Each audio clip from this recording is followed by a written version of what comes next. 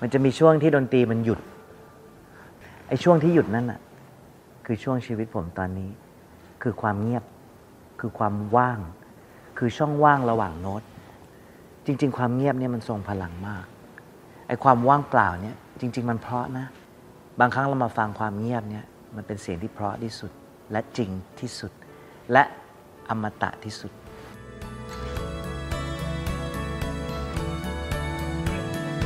New Heart New World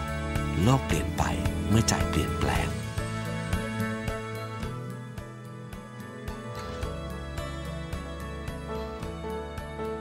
ก็ดนตรีมันเป็นส่วนผสมของชีวิตผมตั้งแต่เราเล็กๆแล้วผมเล่นเปียโนตั้งแต่แบบ 4-5 ขวบแล้วแม่ก็ซื้อคีย์บอร์ด Casio ตัวเล็กซึ่งยังอยู่ทุกวันนี้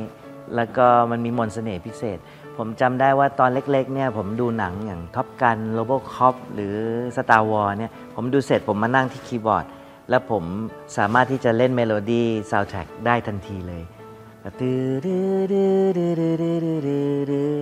พวกนี้มันเหมือนมันออกมาโดยธรรมชาติแล้วเราชอบ vibration เสียงสั่นสะเทือนของเสียงเพลงที่มันออกมาเริ่มหลงไหลแล้วเริ่มชอบดนตรีตั้งแต่เล็กๆแต่ว่ามาเอาจริงเอาจังมามุ่งมั่นอยากจะสร้างวงดนตรีที่มีชื่อเสียงตอนอายุ16ครับช่วงนั้นผมไปเรียนไฮสคูลที่อเมริกาช่วงนั้นเราก็ชอบฟังเพลงร็อกฟังเพลงอัลเทอร์เนทีฟฟังเพลงเฮฟวี่เมทัลฮาร์ดร็อกเข้ามาในชีวิตหลังจากสมมติ12-13เราฟังป๊อปอะไรเงี้ยพวกไมเคิลแจ็คสันพวกอะไรเงี้ยแล้วมันก็จะมีเฟสของความเป็นเด็กผู้ชายหรือวัยรุ่นในช่วงนั้นที่เราเริ่มหันมาฟังอะไรที่มันดิบๆอย่างเพลงร็อกอะไรเงี้ยเราชอบมากๆก็ช่วงที่อยู่ไฮสคูลผมใช้ชีวิตอยู่กับคุณย่า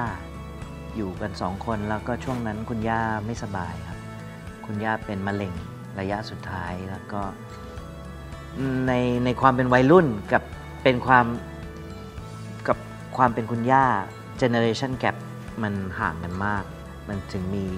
คอนฟ lict กันค่อนข้างเยอะในเรื่องวัฒนธรรมในเรื่อง culture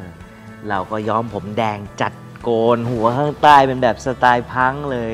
คุณย่าก็แบบไทยจ๋าเลยแบบเห็นเราตั้งแต่เล็กๆจริงๆคนแรกเลยที่ทำให้ผม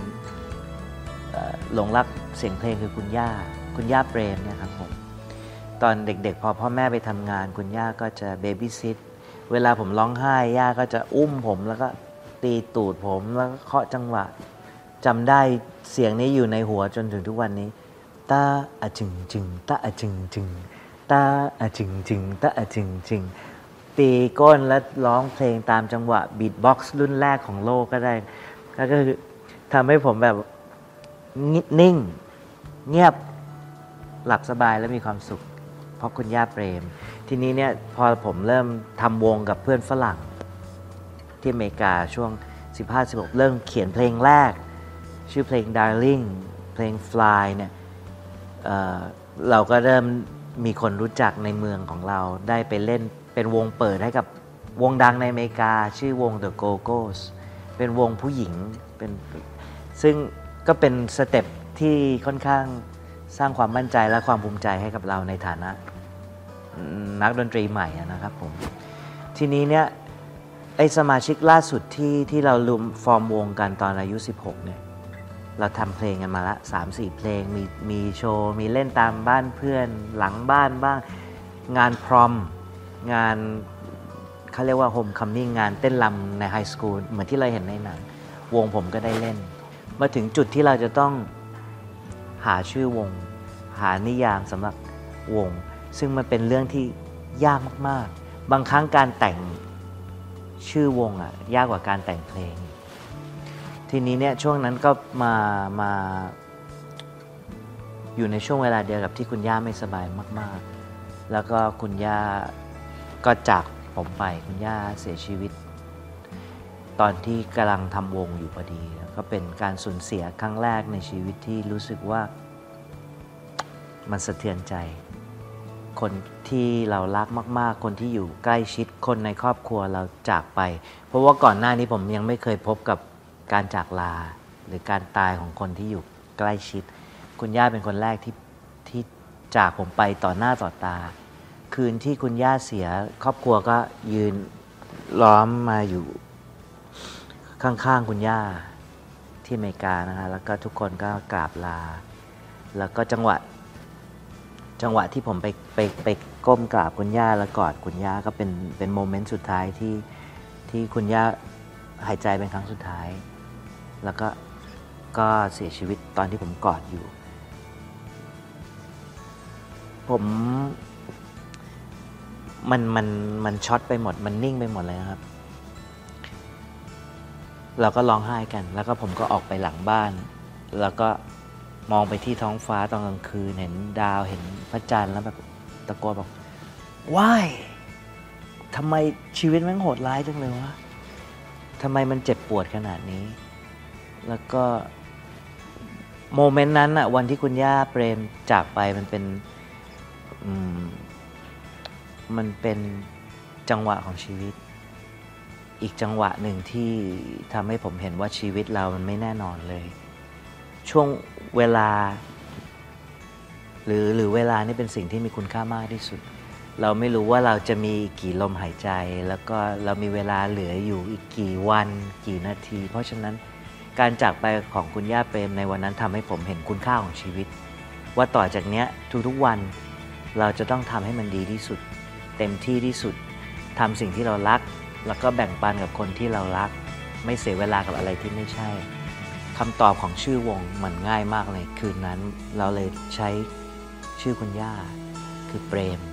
เป็นชื่อวงนี่คือจุดกำเนิดของชื่อวงดนตรีเปรมครับมันเป็นช่วงที่พอคุณย่าผมเสียผมต้องอยู่คนเดียวใช้ชีวิตคนเดียวอยู่ในลอสแอนเจลิสอยู่อพาร์ตเมนต์แล้วก็เหมือนเป็นผู้ใหญ่เลยตอนนั้นเพราะว่ามันไม่มีใครมาบังคับให้เราตื่นหรืออ่านหนังสือหรือทำกันบ้านแล้วก็สิ่งที่เรียกน้ำตาให้ผมได้มากที่สุดตอนนั้นก็คือความคิดถึงเราคิดถึงเมืองไทยคิดถึงพ่อแม่คิดถึงน้องชายเราเพราะว่าเราใช้ชีวิตคนเดียวอยู่ในอเมริกาช่วงนั้นดนตรีทำให้มันเปิดประตูให้ผมไม่ต้องเหงามากมันทำให้ผมได้เพื่อนใหม่ๆในเมืองที่ผมอยู่เอลมอนเต้เนี่ยเต็มไปด้วยเม็กซิกันแล้วก็พวกแก๊งสเตอร์โชโลที่เขาสกินเฮดกันนะวันแรกที่ผมย้ายไปเรียนที่นั่นผมโดนปล้นใต้สะพานมีพวกสกินเฮดพวกโชโลมา 3-4 คนเดินตามผมมาใต้สะพานแล้วก็เอามีดจะมาแทงผมแล้วก็วิ่งรอบผมแล้วแบบเอานาฬิกากระเป๋าอยากได้อะไรเราก็ให้ไปหมดเลยแล้วมันก็ขำกันแล้วก็หัวเราะย่อแล้วก็แบบ you Chinese are you so good you เจ๋งนักเหรออะไรอย่างเงี้ยประมาณเนี้ยแล้วมันก็เอากระเป๋าเอานาฬิกาแล้วก็วิ่งหัวเราะกันไปผมก็ยืนนิ่งสั่นแบบสั่นเลยเราเพิ่งมาจากเมืองไทยกำลังอบอุ่นอยู่เอกมัยแล้วก็แบบมีเพื่อนกำลังสนิทกับเพื่อนแล้วเราถูกย้ายเหมือนปลาออกจากน้ำเลยอะแล้วไปอยู่ในที่ไม่คุ้นชินเราก็อยากกลับเมืองไทยมากเราแบบไม่อยากอยู่ที่นู่นเลยแล้วก็อยู่ในที่ใหม่เพื่อนก็ไม่มีเนี่ยแหละผมอยู่กับกีตาร์ซ้อมกีตาร์ซ้อมเขียนเพลงอยู่คนเดียวในห้องนอนที่อเมริกาจนวันหนึ่งไอ้สิ่งที่เราเล่นเราซ้อมมันไปเข้าหูของเพื่อนๆในโรงเรียนทำให้เรามีเพื่อนใหม่ๆจากเพื่อนคน2 คนทำให้เรามีสังคมเป็น somebody ขึ้นมาในไฮสคูลได้เล่นตามงานสำคัญ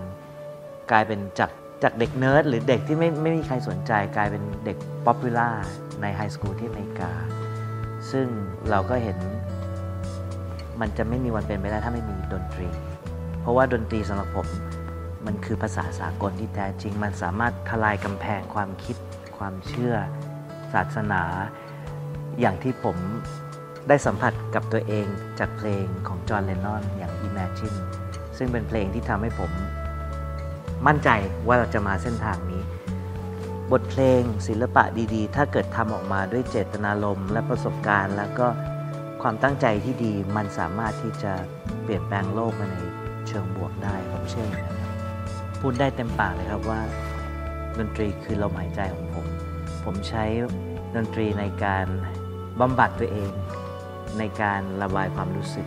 ในการแบ่งปันความรักแล้วก็ความอบอุ่นและความรู้สึกดีๆให้กับเพื่อนร่วมโลกครับ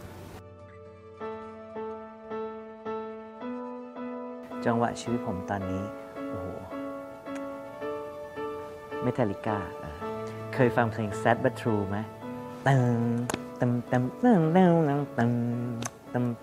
มันจะมีช่วงที่ดนตรีมันหยุดตึงไอ้ช่วงที่หยุดนั่นน่ะคือช่วงชีวิตผมตอนนี้คือความเงียบคือความว่าง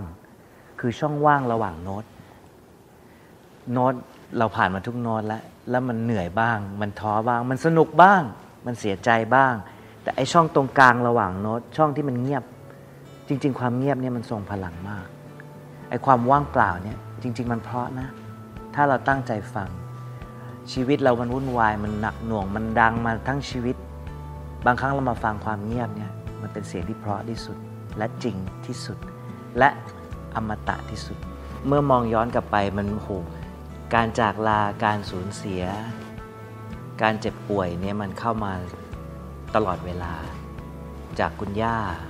ที่รักมากๆที่เป็นทุกสิ่งทุกอย่างที่เลี้ยงเรามาจนถึงแฟนคนแรกที่เป็นมะเร็งเสียในวัย30กว่าจากคนที่เราตั้งใจจะฝากชีวิต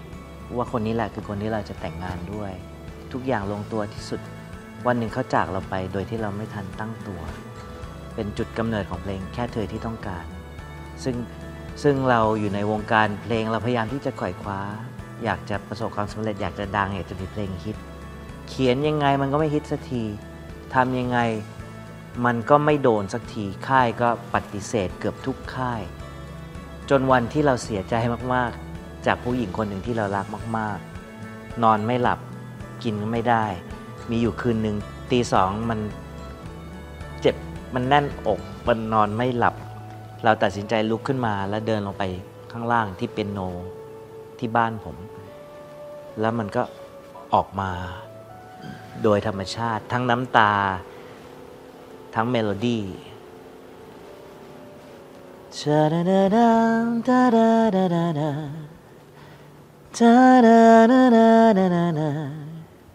มันออกมา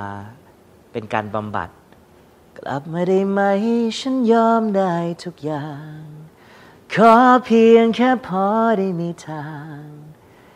ให้กลับมารักกันเขียนออกมา10 นาทีไม่เคยทำอะไรที่มันโฟลว์ขนาดนั้นแต่พอเมโลดี้